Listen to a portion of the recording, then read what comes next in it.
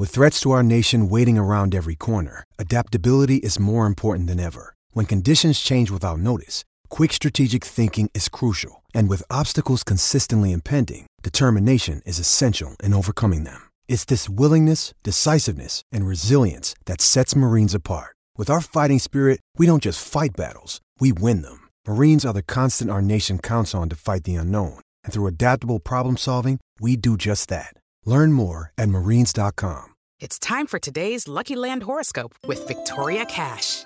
Life's gotten mundane, so shake up the daily routine and be adventurous with a trip to Lucky Land. You know what they say. Your chance to win starts with a spin. So go to LuckyLandSlots.com to play over 100 social casino-style games for free for your chance to redeem some serious prizes. Get lucky today at LuckyLandSlots.com. Available to players in the U.S., excluding Washington and Michigan. No purchase necessary. VGW Group. Void where prohibited by law. 18+. Terms and conditions apply. Okay, round two. Name something that's not boring. A laundry? Ooh, a book club. Computer solitaire, huh? Sorry, we were looking for Chumba Casino. That's right. ChumbaCasino.com has over 100 casino-style games. Join today and play for free for your chance to redeem some serious prizes. ChumbaCasino.com. No purchase necessary. Void where prohibited by law. 18+. Terms and conditions apply. See website for details. Judy was boring. Hello. Then Judy discovered ChumbaCasino.com. It's my little escape. Now Judy's the life of the party. Oh, baby, mama's bringing home the bacon. Whoa, take it easy, Judy. The Chumba life is for everybody. So go to ChumbaCasino.com and play over 100 casino-style games. Join today and play for free for your chance to redeem some serious prizes. ChumbaCasino.com. No purchase necessary. Void where prohibited by law. 18+. Terms and conditions apply. See website for details.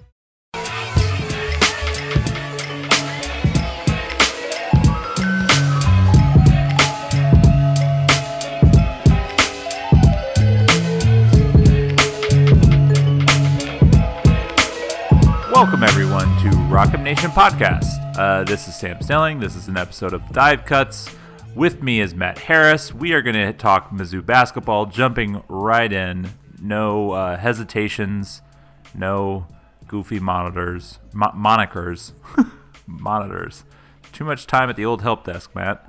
Mizzou has won basketball games, multiple basketball games. Matt, since the last time we talked, they have, in fact, won 2 in a row, 3 of their last 4. How are you feeling at this moment? Mildly optimistic. Yeah, always measured. Yeah, always never measured. Effusive, always realistic. Just what people tune in for a podcast at a tastefully done fan blog. So I feel good. You know, they're winning basketball games. I think I said to you earlier today, like, there's a sliding scale. Like, early on in the season, we sort of, you know, kind of focus on process over results. Like, oh, how's the offense looking? What kind of things are they running? Oh, that action's interesting. Ooh, that lineup combination's kind of creative. And by the time you get to, like, mid-February, it's like, this thing could be, like, the basketball equivalent of Gruel. But if it gets the job done, like, the results are all that matters. So, you know, for a team that's, you know, been through some struggles and kind of just all over the place this season, wins are all that should matter. They're the only currency that should sort of, you know, take precedence right now. So we'll talk about the particulars, but I think, you know, if you're looking at the top line, they're winning basketball games, and that's really all that matters is this as we kind of wind down the season. So you know me fairly well at this point, and sort of how I view progress as more analytically than say win-loss. But it is nice, I guess, for you know, Missouri, even with some of their injury issues, to already be at their SEC win total that they hit last year. I don't like, even though the league is very clearly down from where it was a year ago, and much more so than it was 2 years ago. Still having 5 games to play and you're already at your win total from last year, which is 5 games. I think you can view that as one step in like the progress of the program. But the concern that I have is, basically, like, even though the wins have been coming, the progress in the analytics has been moderate. Yeah, like, so since the start of this, they've bumped up a bit. So I think they were in like the 110s, and now they're in the low 100s. Basically, there was a projected 2-point win over Ole Miss, and they won by 3. And I said in study hall, like, I don't really think either team played well. Essentially, Breein Tyree is really good, and Xavier Pinson played as well as he's played all year and was able to match that production. And then there was enough other things that happened for Missouri for them to sort of be a little bit better. It helps playing at home.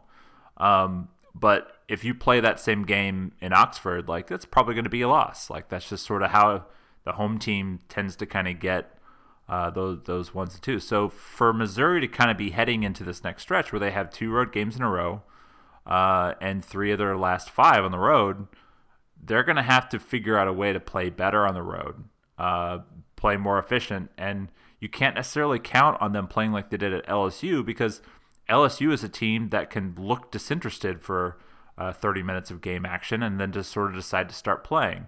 And I think you can see that a lot when they take on teams that are towards the bottom of the conference. I think it's one of the reasons why they got picked off by Vanderbilt. Like, they just sort of walked through it. They're like, oh, we can just outscore them. And then you realize at some point, you kind of have to play defense. And sometimes against a team that needed that confidence boost, like, it's too late.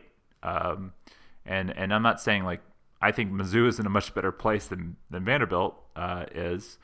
But that is another road game that they're going to have where, Vandy is looking for another win, and they have to be circling that game on the calendar thinking, well, here's a team that we can pick off.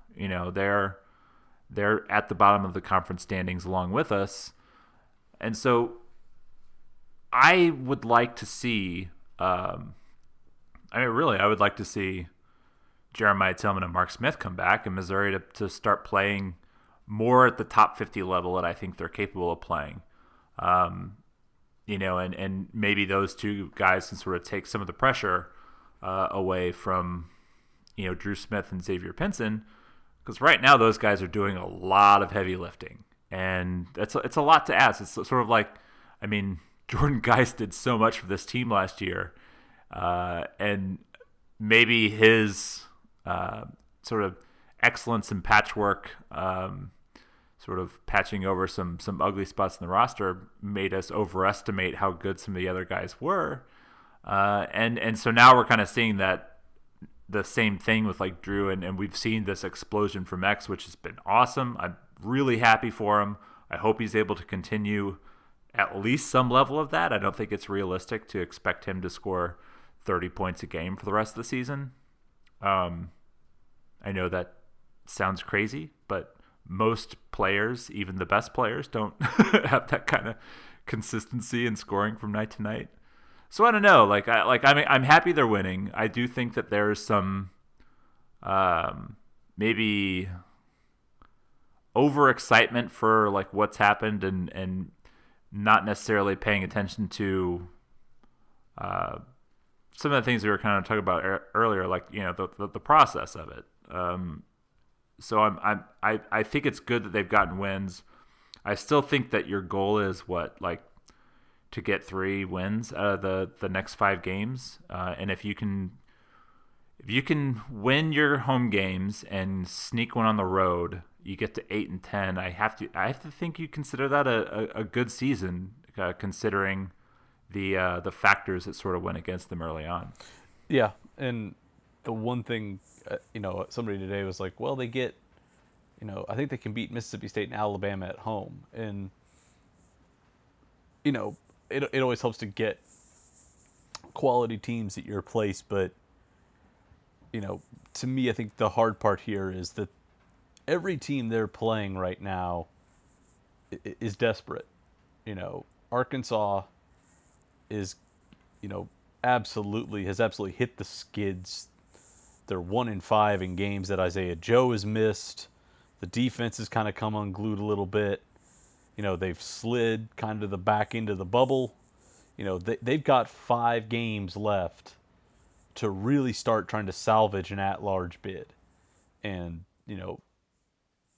there's going to be a sense of desperation when they go to Bud Walton on Saturday. And, the same thing can sort of be said about Mississippi State and Alabama. 3 of these opponents are fighting for their bubble lives right now. They're fighting to stay in postseason contention, to get an NCAA tournament bid. And so the stakes for them won't be in question. Vanderbilt would love to have more than one SEC win in the last 2 years. And that team has been fighting its ass off. If you watch them, you may think, they only got 1 win. That team fights so hard. They picked off or nearly picked off Tennessee the other game. night. I mean, at Tennessee, that's a tough place to play. And they're fighting and they're scratching and they're clawing. And, maybe they'll get Ole Miss at home. Maybe Ole Miss will sort of be weary and kind of at the end of its rope. But I think you have to look at the context in which they're going to be playing these games. There are 4 teams that are with a lot to play for, respectively. And I think the difference is, too, unlike the first time they played, Arkansas will be at full strength. They will have Isaiah Joe. We don't know, how much he'll look like the Isaiah Joe we know and expect, but having him back eases a ton of pressure on Mason Jones. Mississippi State is not battling a major injury. I don't know if they're going to be 25 or 30 points better than Missouri and Columbia, but they've still got that front line, which absolutely dominated Missouri. And Alabama, Herb Jones, hurt his wrist, but their top 3 guards are still around, are still healthy. So there's not going to be a key injury hobbling somebody. There won't be, teams that are sort of, scuffling along. This is going to be a tough closing stretch for them. And so it'll be interesting to see, where, obviously I think they're playing with more confidence, but, it'll just be interesting to see kind of what that looks like in a closing stretch that I think is going to be tougher than some people might assume. Yeah. So to continue the downward trend, I'm kidding, actually. To make people even more upset with us because we're not effusive with praise. Because I do think that, there is reason for you to feel good, because I think that there's been a lot of really, really crappy luck with this program. And that extends to, even some of the things that I was kind of telling you about, and I put in study hall about the last minute against Ole Miss. It's Mizzou had control of the game. They're knocking down their free throws, and freaking Kadeem Sy knocks down a 3-pointer, and you're Charleston Southern can't hit a 3 to save their lives, and of course they shoot 48% against Missouri. It's just this is the kind of luck that this team has had, and for a short swing here, we've seen it kind of go the other way. In particular, Auburn getting the break threes. of Auburn not just bricking threes, but getting a game without Isaac Okoro. Auburn is very clearly a different team with Isaac Okoro than they are without him. And even though I think if you play that game probably 10 times, Auburn's still going to win, 7 of them. Even though that's probably the case, with or without Isaac Okoro, he is clearly a guy that makes a difference on that team. And so for Missouri to sort of catch Auburn on a night where they didn't have, a lottery draft pick playing, and a night where they, couldn't seem to buy a 3-pointer, was fortunate. Now, they took advantage. They executed. They attacked the rim. They had a really good night offensively. They did make Auburn take tougher shots, and in turn, they got a really nice double-digit win. Like, that's nothing that you take away from Missouri for that. But there was some, and there always is a little bit of luck that you need in playing good basketball. And for a long time, man, Missouri has just not had those breaks. And so it's been nice over the last few weeks to sort of see them get some breaks. See that, the ball that sort of bounces, between two guys. And I thought there was like a couple plays against Auburn where, offensive rebounds would like hit an Auburn guy and bounce between two of them and go right to a Mizzou guy. And it's just like, all right, like that's the kind of breaks that you need. Sometimes you're working and you're hustling and you're doing all those things and the ball just goes the other way. There's nothing you can do about it. And I'm really happy that that these guys are getting to see things that, okay, the ball's going our way. We're knocking in the shots that we need to knock in. We're taking advantage of the right play at the right time and making plays down the stretch as opposed to watching the other team make plays. Yeah, and I think that it's been hard, I think, for us to sort of, and people who listen to us probably listen to us grapple with, how to fit this team into context and trying to, understand how they've evolved. And there's so many kind of confounding variables, like, okay, Tillman's out and now Mark Smith is out and now there are guys that are injured for the other team. Like it's been hard at times to really sort of, like you said earlier, sort of assess where the process of this team's sort of growth has been. And that's not to say it's going to get any easier down the stretch here, but like the last 3 or 4 games, like I think it's been easy for me to sort of, go through the box score and watch and sort of understand, okay, here's what's happening. Here's why this is happening. And here's sort of, what sort of sense we should make of it.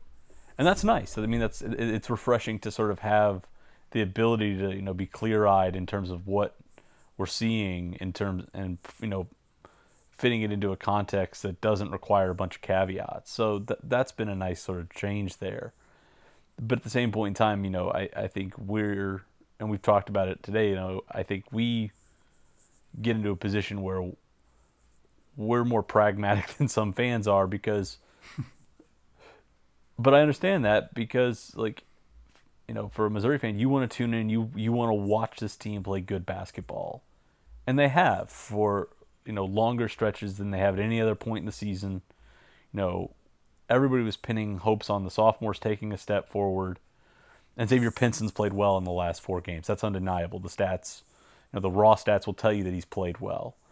And, guys have wanted to see, we've said all year there's got to be balance up and down the lineup. Well, in 2 of these games there was. I think at LSU and against Arkansas there was some good balance up and down the starting 5. So for as much as we want to, I think, be pragmatic and sort of fit things into the proper context, a lot of the things we've said we've wanted to see from this team have sort of transpired. And you don't want to run down this group just because it hasn't been the exact optimal outcome that we would like to see. So that's been, I guess, the hard thing for me to do is, say, okay, I can see clearly what's happening now. I can understand what's happening. Yeah, it's sort of a relief to see these things transpiring. But let's not put too much weight on what we're seeing. Let's not drift too far the other direction. So I think that's going to be the challenge on the stretch here, is to not put too much weight on what we're seeing, if that makes any sense. Well, it does, and I think that's sort of, how I've been approaching it. And I think that, but it's also, I feel like we should go back and have people listen to the things that we were saying when Mizzou wasn't winning basketball games. And defending, I think, the team to a degree, because you watch them run their offense and get good shots, and the shots don't go in. And you see on Twitter and Facebook or comment sections, Tiger Board, whatever, everyone's just like, this offense is terrible. Everyone's standing around. They can't do anything. It's horrible. Cuonzo should be fired. And now all of a sudden the shots are going in with more frequency, and everyone's happy, and the offense is fixed. And the reality is like they're doing the same stuff. They're just making shots. Now part of it is, I mean, they have de-emphasized the 3-point shooting. They've made a concerted effort to attack the rim. A large part of that is the personnel. When Jeremiah Tillman is on the floor, you want to use him to create your space and to create your angles. When Reed Nico is on the floor, you don't. You want to put him in the dunker spot and or in a high pick and roll and try to get downhill. And they do that with those other guys as well, but for the most part, it feels like even though for the most part things have sort of stayed the same analytically, the thing that's brought me the most relief is like the pressure valve release of just seeing the ball go in, seeing a few wins in the column, and that pressure now is off the team because people are feeling more optimistic, and they can play a little bit more loose, because when things aren't going well, you really play tight. And when things are going better and you're getting a few breaks here and there, then the fans are more likely to show up. You're more likely to play in front of a good crowd. And when you play in front of a good crowd, you tend to play with more energy. And energy usually helps guys play better. There's a saying in coaching, it's like the ball finds energy. And that just means that the guys that play hard and play with energy are usually the ones that get to the ball. Whether it's a loose ball, a rebound, or find themselves open for shots, like that's usually how it works. And so for me, like that's the biggest takeaway that I would have is like the pressure valve of been released on this team, and they're able to just play a little bit more loose. Yeah, and I think I said last week and we can never prove it, but I think psychologically, I think it sort of helped. Coming out of the A&M game, obviously you want to have Tillman available. Obviously, I think his impact has been felt more defensively. I've been ardent in saying that I think where he helps this team is more on that end of the floor. But I think there was something about seeing Tillman play Texas A&M and then realize, okay, he's not coming back. He's going to be out again for an extended stretch. There's no guy coming in to help us revert to what we want to do. We're not waiting for Tillman to come back and be a guy who we, run split cuts off the post for, or, we dump the ball inside, if worse comes to worse. There was, I think, sort of a realization that, okay, now, yeah, if we're going to get to the rim, this is what's going to happen. We're going to have to be fully committed to driving the ball, playing downhill, and sort of being assertive that way. And I think they were helped by immediately getting Arkansas, which has zero rim protection to speak of, and I think that's one of those kind of situations where the fates kind of work in your favor, where you're looking to try and change and embrace okay, we do have to kind of be more attack minded off the bounce, and now here's an opponent that's going to let us do that, and then they go to LSU, a team that can't contain a dribbler to save its life, and so I think they got a little bit of a fortunate kind of turn in the schedule there to where they could, fully embrace, the change in tactics. They found some success. It's bred some confidence. And like you said, I think it's sort of seeped in to every other kind of pore of what they do. And it's trickled down to now where fans are showing up and kind of giving them that extra boost when they need it. So it's like we've been saying, we can be as analytically minded as we want. We can be as scheme minded as you want. But sometimes you just need a certain orchestration or order of events to happen for you to sort of turn the direction of a season. And they've gotten that. And it's a credit to them that they've been tough and resilient enough mentally to be in a position to where they could close the season with a pretty good run here if some of the things we're seeing carry forward. So Saturday at Arkansas, projected loss, KenPom by 6. Wednesday at Vanderbilt. Projected KenPom win by 1. Following Saturday, Mississippi State at home. Projected loss by 1. Again on the road at Ole Miss, a projected loss by 5. And then a home game against Alabama, which is right now a projected loss by a point. And I say right now because Alabama is a team that kind of goes hot and cold. They could go on a cold spell and fall from 55 to 75 in KenPom, and then that becomes a win, or projected win anyway. So kind of looking ahead a little bit, Arkansas, obviously Isaiah Joe, who isn't quite having the year that I think a lot of people probably expect the kind of year that that Mason Jones is having would be the one that Isaiah Joe would have. But Joe is a little bit more of a spot up guy, but still getting a guy that can potentially give you, 7 3-pointers in a game is always going to help a team right now that's struggling. And struggling on the offensive side of the floor, where really their only main option is Mason Jones, and Desi Stills has given them, a little bit of a lift, but for the most part, it's Mason Jones or they're dead. Yeah, they've, sometimes you might get Edro Bailey at the margins. Jimmy Witt can, knock down shots in the mid range, but I think Jimmy's I actually want to look this up. I think Jimmy's only attempted 1 3 this year, which is just he is 153 for 310 inside the arc, 0 of 1 behind it. So Jimmy does not shoot threes. Mason's, like we've said, kind of a guy who wants to play more downhill. Bailey can occasionally step out and knock in a 3, but outside of that, they just don't have a ton of jump shooting.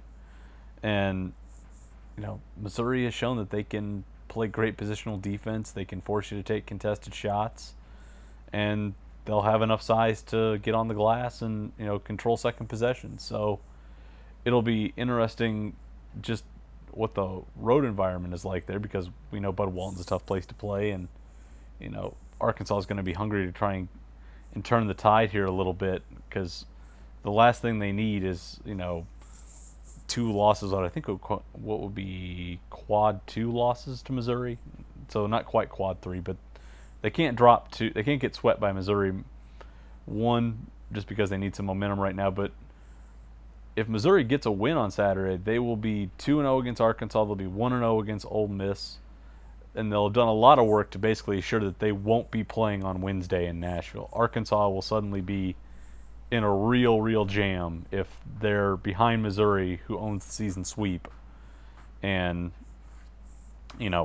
it's just going to be really hard for them to make a push to the 8 or the 9 seed, because they've got to go to Tennessee, they have LSU coming in, and then they've got to go to Texas A&M, which is playing better. So for Arkansas, this isn't just about stopping their NCAA tournament bids from going out the window. This is about trying to avoid playing on Wednesday in Nashville. So a lot of stakes for Arkansas this weekend. It'll be interesting to see kind of where their headspace is at when Missouri comes in. Yeah, because they're scuffling, and really, yeah. So the first, they went on the road, which was the first game without Isaiah Joe. They beat Alabama in a close game. Turnaround came at home, lost to Auburn in overtime. Okay, it's understandable. Auburn's playing well, all that kind of stuff. Then they turn around and lose to Missouri in overtime. Then they go on the road and just get blown out by Tennessee. Come home, play a tight one, but a last-second tip in at Mississippi State. Go play Florida, and they don't even score 60 points, which, for an Arkansas team with, some of the firepower they have is a little surprising. So that's 2 road games where they barely hit 60 points, 61 against Tennessee, 59 against Florida. They have played better at home. So in the stretch without Joe, overtime loss to Auburn, they scored 76. And then Mississippi State, they scored 77 and lost by a point. And that's all without Isaiah Joe. So let's say Isaiah Joe comes back, doesn't really give him much. I still think that this is a game that Missouri, even though I think that they can win it, because I've always felt all year long that this Arkansas team is a little overrated. Even like to me, watching them sort of be in the 30s and 40s in KenPom just didn't quite make a whole lot of sense. But hey, like the analytics are what they are, and right now they're 48th. Sorry, they were 44th against Florida. So I really like this is a game where Arkansas is still kind of the same team. If you can harass them enough and force Mason Jones to have like a tough night shooting, I think this is a game where you can steal one at Bud Walton. It's a lot to ask, particularly for the way Missouri has played on the road, but it's possible. Yeah, I just looked it up in Hooplands. Arkansas in this stretch of games, 0.97 points per possession on offense, 1.06 points per possession allowed. So basically 10 points per 100 possessions worse than the opposition right now. So it's not going well. The 46.0 effective field goal percentage, not great on the offensive glass, just 24.7% offensive rebound rate. Not shooting the twos well at all. They're at 45.1%. Just there's not a lot offensively for them right now that's going right. And maybe Joe helps them, but I almost think this is a situation similar to what we saw with Mark Smith last year, where maybe Joe comes back and tries to give them something, but you have a knee procedure and you've been out, and you got to play your way back into game shape a little bit. Maybe you're a little bit rusty. If you can give them something, they'll take it. But this feels like the danger zone for Arkansas right now. Just they have not, when they've cracked, 76 points, 75 points, only one of those has been in regulation. The offense has just not been what you would expect from them in the interim here. And I'm not sure if Joe can come in and be the instant sort of catalyst that some people are hoping for. But, again, I'm inclined to think like you, which is, it's a tough road game. Bounces tend to go the other way. But if you can pick one up here, suddenly the home stretch gets a little bit more favorable, because you're going to have a game that I think you should win at Vanderbilt. If all things are equal, that you should get a road win there. And now you're 15-13, you're 7-8, and you can start thinking about an 8 or a 9 seed going into Nashville. So it's an opportunity here to really, I think, pick up the velocity that they've been able to sort of start over this stretch. So let's just say, hypothetically, Missouri finds a way to beat Arkansas on the road. That puts them at 6-8. If they were able to beat Vanderbilt, they're 7-8.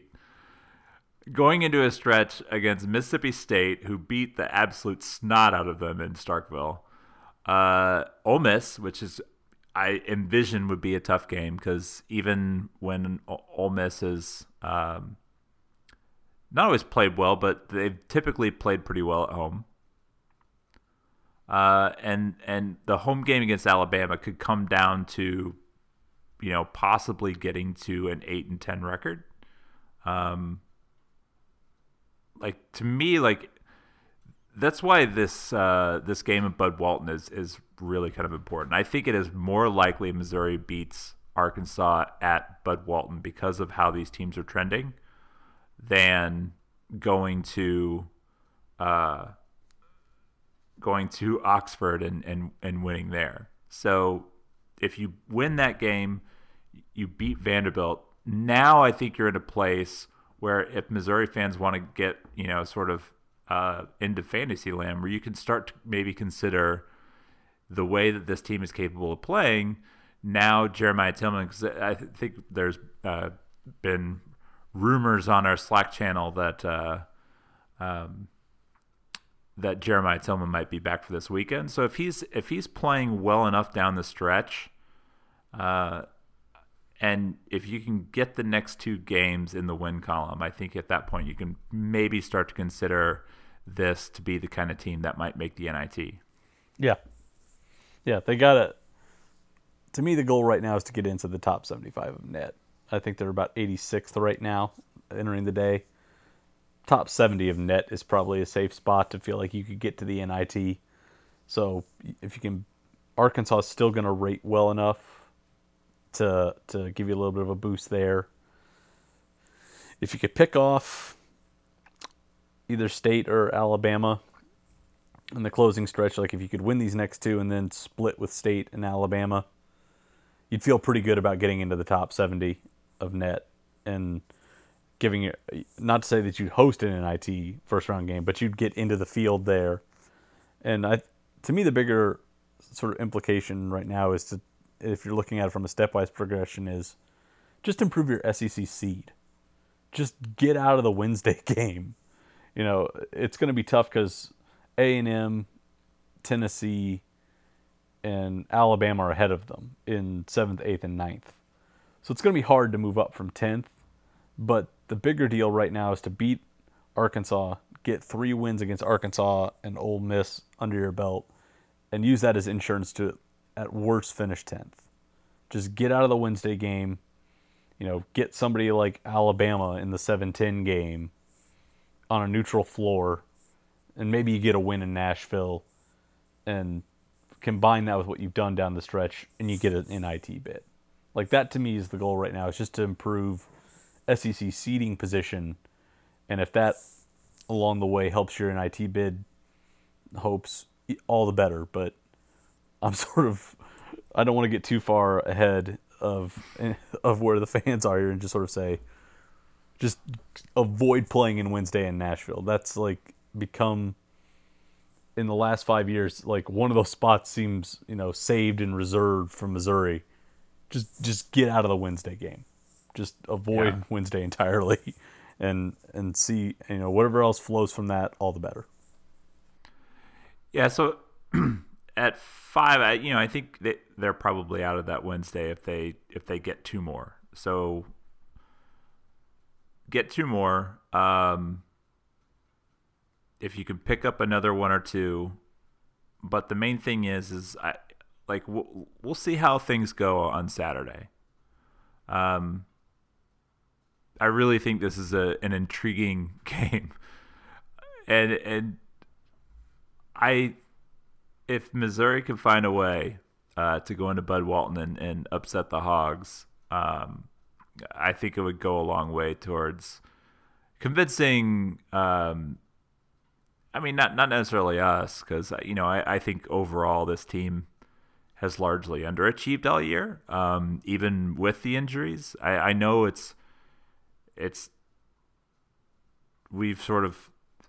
you have to put a caveat on the season because of injuries to Mark Smith and Jeremiah Tillman, particularly Tillman. When the injury happened right before a tough stretch, there's just no way you can't talk about the progress of this team without mentioning that. But they still underachieved. The way that they played in Kansas City, the way that they went through the opening stretch of 9 games plus their game against West Virginia was terrible. And so you can't discount what the expectations going into the season, which let's see this team make progress. Maybe the projection in the 30s was a little bit high. But they should have been a team that hovered in and around the 50s, and they've really failed to do that until this late stretch where they've played moderately better and have played well enough to win. So I think win on Saturday. Let's start pushing that momentum back up to improve your net ranking and improve your KenPom rating, and then I think you'll get more people excited. I think the hardcore fans are already pretty excited, but I think the hard part is, and we've mentioned this, 2 things can be true. They can be showing, some signs of growth right now, but the structural things we've talked about with the roster still exist. Like, they could get to the NIT, maybe win a game, but, when mid-March or late March gets here, they're probably still going to have to go find an impact wing. Whether that's, in the transfer market, a JUCO, maybe it's a kid, a good recruit that, gets kicked loose in a coaching change, who's let out of their LOI. The need for an elite wing is still there. And that's not going to go away. Torrance Watson's just wherever or whatever has happened in his development is still, something that needs a reckoning, because I don't think anyone saw just any of what's transpired unfolding here. I think the other thing that we'll have to be careful of is, like, if Missouri closes the stretch well here, there's going to be the temptation to say, well, they're bringing a bunch of guys back and, they'll run it back. And we did that last year because we thought, there's a natural progression that happens most of the time for sophomores. We're going to have to, I think, be a little bit more cautious in, weighting, the importance of these final 8 or 9 games of the season. And like you said last week, if you had to pick the SEC pecking order starting, once the season is done, if you had to forecast where it was next year, it would be hard, even with the signs we've seen so far, to pick Missouri higher than 9th or 10th with the current roster. So all that's not going away. Yeah, I don't think that. And I'm not trying to rain on the parade. I'm just saying, what's going to be hard is there's going to be a lot of, if it unfolds the way we're talking about here, where Missouri rallies and gets to 8-10, gets an NIT bid, is going into the offseason with a little bit of momentum. Are we just going to wind up in the same position where we were last offseason, which is where we were thinking, okay, we've seen some progress from Xavier Pitts, for example. Let's bake this in as durable. And I don't know if we can do that.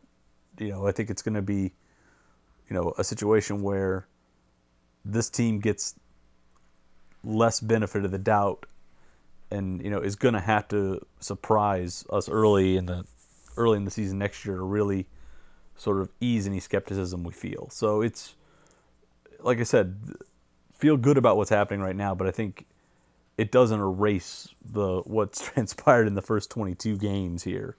It's just been clearer to see the progress now, but it's not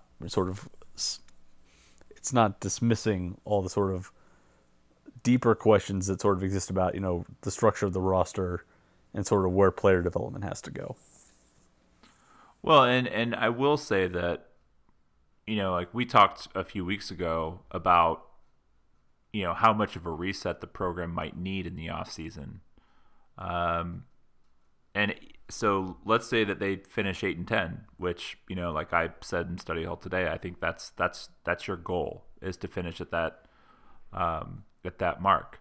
So if they finish 8-10, it's record-wise progress over last year. Their non-conference schedule was a little bit tougher, which I think, led to a similar but slightly better record. But I still don't think it changes what your needs are. And I question whether or not you can answer your needs with the limited scholarships that Missouri currently has available. And I'm not here to say okay, you need to run off this guy. I'm never going to be the guy that says that. But at some point, there are guys on the roster that you have to start seeing progress from. And if you don't, then I think it's usually amicable to try to find them a better landing spot. And Missouri, for a long time, has not seen the kind of progress that we need. And we still don't get what we need from Javon Pickett or Torrance Watson. You still don't get what you need around the rim from Mitchell Smith. Like, Mitchell has bought into playing hard and defending and taking charges, rebounding. I mean, rebounds his butt off. But you pass him the ball around the rim, and like, he's basically unable to score it against competition. Leave him open, you have a chance. So, I think when you're talking about the structure of the team, if those are still going to be main cogs going into next year, they either need to vastly improve and become more efficient, or you need somebody in those roles that is. If you want this team to go from maybe a preseason 9th or 10th projection into a team that is going to be a regular contender for an NCAA tournament, and not just making the tournament, but a higher seed. Because I still think the pieces are in place, if everybody's healthy, for this team to be a bubble team on, if everything kind of breaks their way a little bit. So I don't think the overall structure of the program has changed. My issue is more like they have not developed or played well enough for me to think that the bulk of the minutes that are going out to guys are good enough to kind of get where I think Cuonzo wants to take the program. It's about hard choices at this point. What we know, and I've repeated this ad nauseum, is there's diminishing marginal returns the longer a guy is here. The biggest gains we see are usually in the first half of a player's sophomore season. Like, usually, if we're talking about like analytically in terms of offensive rating, and then traditional stats. Like, and then you see some guys, plateau a little bit, about 20 games into their sophomore season. So what you have to really do, I think, going into the offseason now is assess the fact that, for better or worse, Javon Pickett is what he is. Torrance Watson is probably close to a finished product, or what you're going to get from him moving forward. You should probably be more modest in your expectations. Pinson, for how well he's played right now in this stretch, there are still times where he's loose with the ball. There are still lapses off the ball defensively. His best play is still putting him in a 1-4 flat situation. His ability to operate in the pick and roll is not nearly as efficient as Drew's is, but he's a guy who can at least create offense for himself. So the question is, could he evolve into a pretty consistent starter for you alongside Pinson? Outside of that, I just think we talk all the time about Missouri, is going to be a program that has to, get to where it wants to go by building a stable core of guys. And, for as much as, this program these guys have not developed in the way that some people might have hoped, they've at least been together enough. They're bought into the program, bought into the culture. As far as chemistry in the locker room, that's where you want it to be. But now it's the question of, okay, that's great, and we have the culture where we want it, but are these guys going to get us to where we want to go? And so that's where I think... To the finish line. Yeah, to the finish line, a way to get the branding in there. So it's like, this feels like an offseason where it's like you kind of have to really test your principles. Like, we want guys that are all in. We want guys that are bought in. We want guys that are tough. We want guys that, are gonna, give everything they have, on the floor. That's great. You can have those guys, but at the end of the day, are they giving you what you need to get to where you aspire for the program? And I'm skeptical that there's some guys on the roster that are going to help them get there. But are you willing to risk the culture you've cultivated on the bet that you can upgrade, especially in what could be a free-for-all of a transfer market? So it's, as we close out here, I just think it's going to be an interesting next 2 months for the program. Can they finish well now? And then how much do you tinker with the chemistry on hand? That's going to be a fascinating process. Yeah, and who elects to leave of their own accord, if anyone, for whatever reason, whether it's professional opportunities or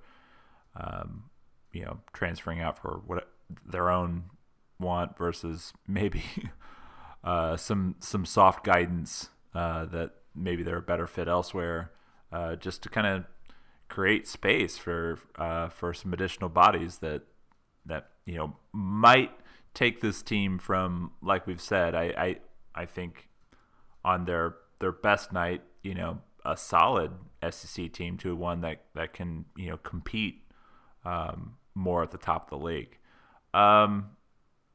So we're gonna have some really, I think, more fascinating conversation about like the roster construction after the season. In the meantime, this is a very important game on Saturday. But even if Missouri loses, which they are projected to by Ken Pomeroy, and it's been a while since they've won on the road, I still think that this is probably the more important thing is make sure you do not have a letdown on the road at Vandy.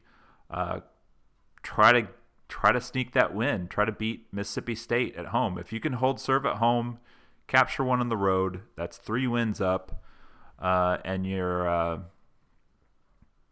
and I mean right there you're at 8 wins. I think that's possible. Whether or not it's likely, but either way, like that's where I think Missouri needs to get to. That should be the goal, and I think if they can get there, then there's a lot more positivity going into next year. Matt, anything else? Nope. I think we've sufficiently tried to keep expectations modest here for our fair listeners. Yeah. So. Less of a downer. We're always based in realism. I'm looking forward, Matt, because I have been sick, and I'm looking forward. I'm gonna have maybe my first whiskey in like 5 days. Oh, it's been a while. You're getting the shakes over there. Oh, I'm looking forward. Well, I got that bottle of Heaven Hill. Has not been opened. I'm very excited about. For those unaware, if you see a bottle of Heaven Hill 7-year bottled in bond, it should be priced at about $40 to $45 a bottle. DM at Matt J. Harris 85. Give me your Venmo, and I will give you money so you can give me one of those bottles. Pick one up. It's supposed to be really good. I have not cracked one open, or I've only got one, but I have not cracked it open. But yeah, I'm looking forward to it. So for me, I'm Sam. You can follow me on Twitter at Sam T. Snelling. He's Matt. You can follow him at Matt J. Harris 85. We're both on Twitter. We both write at Rockham Nation. Make sure you're subscribed because we have a football podcast in the works. I think maybe next week they're going to record. To be announced. I think it's gonna be BK and Nate. Don't tell them I told you. This is why you wait until the end of the podcast. So yeah, I gotta listen to the whole thing, right, Matt? Yeah. Thanks everybody. Thanks for tuning in.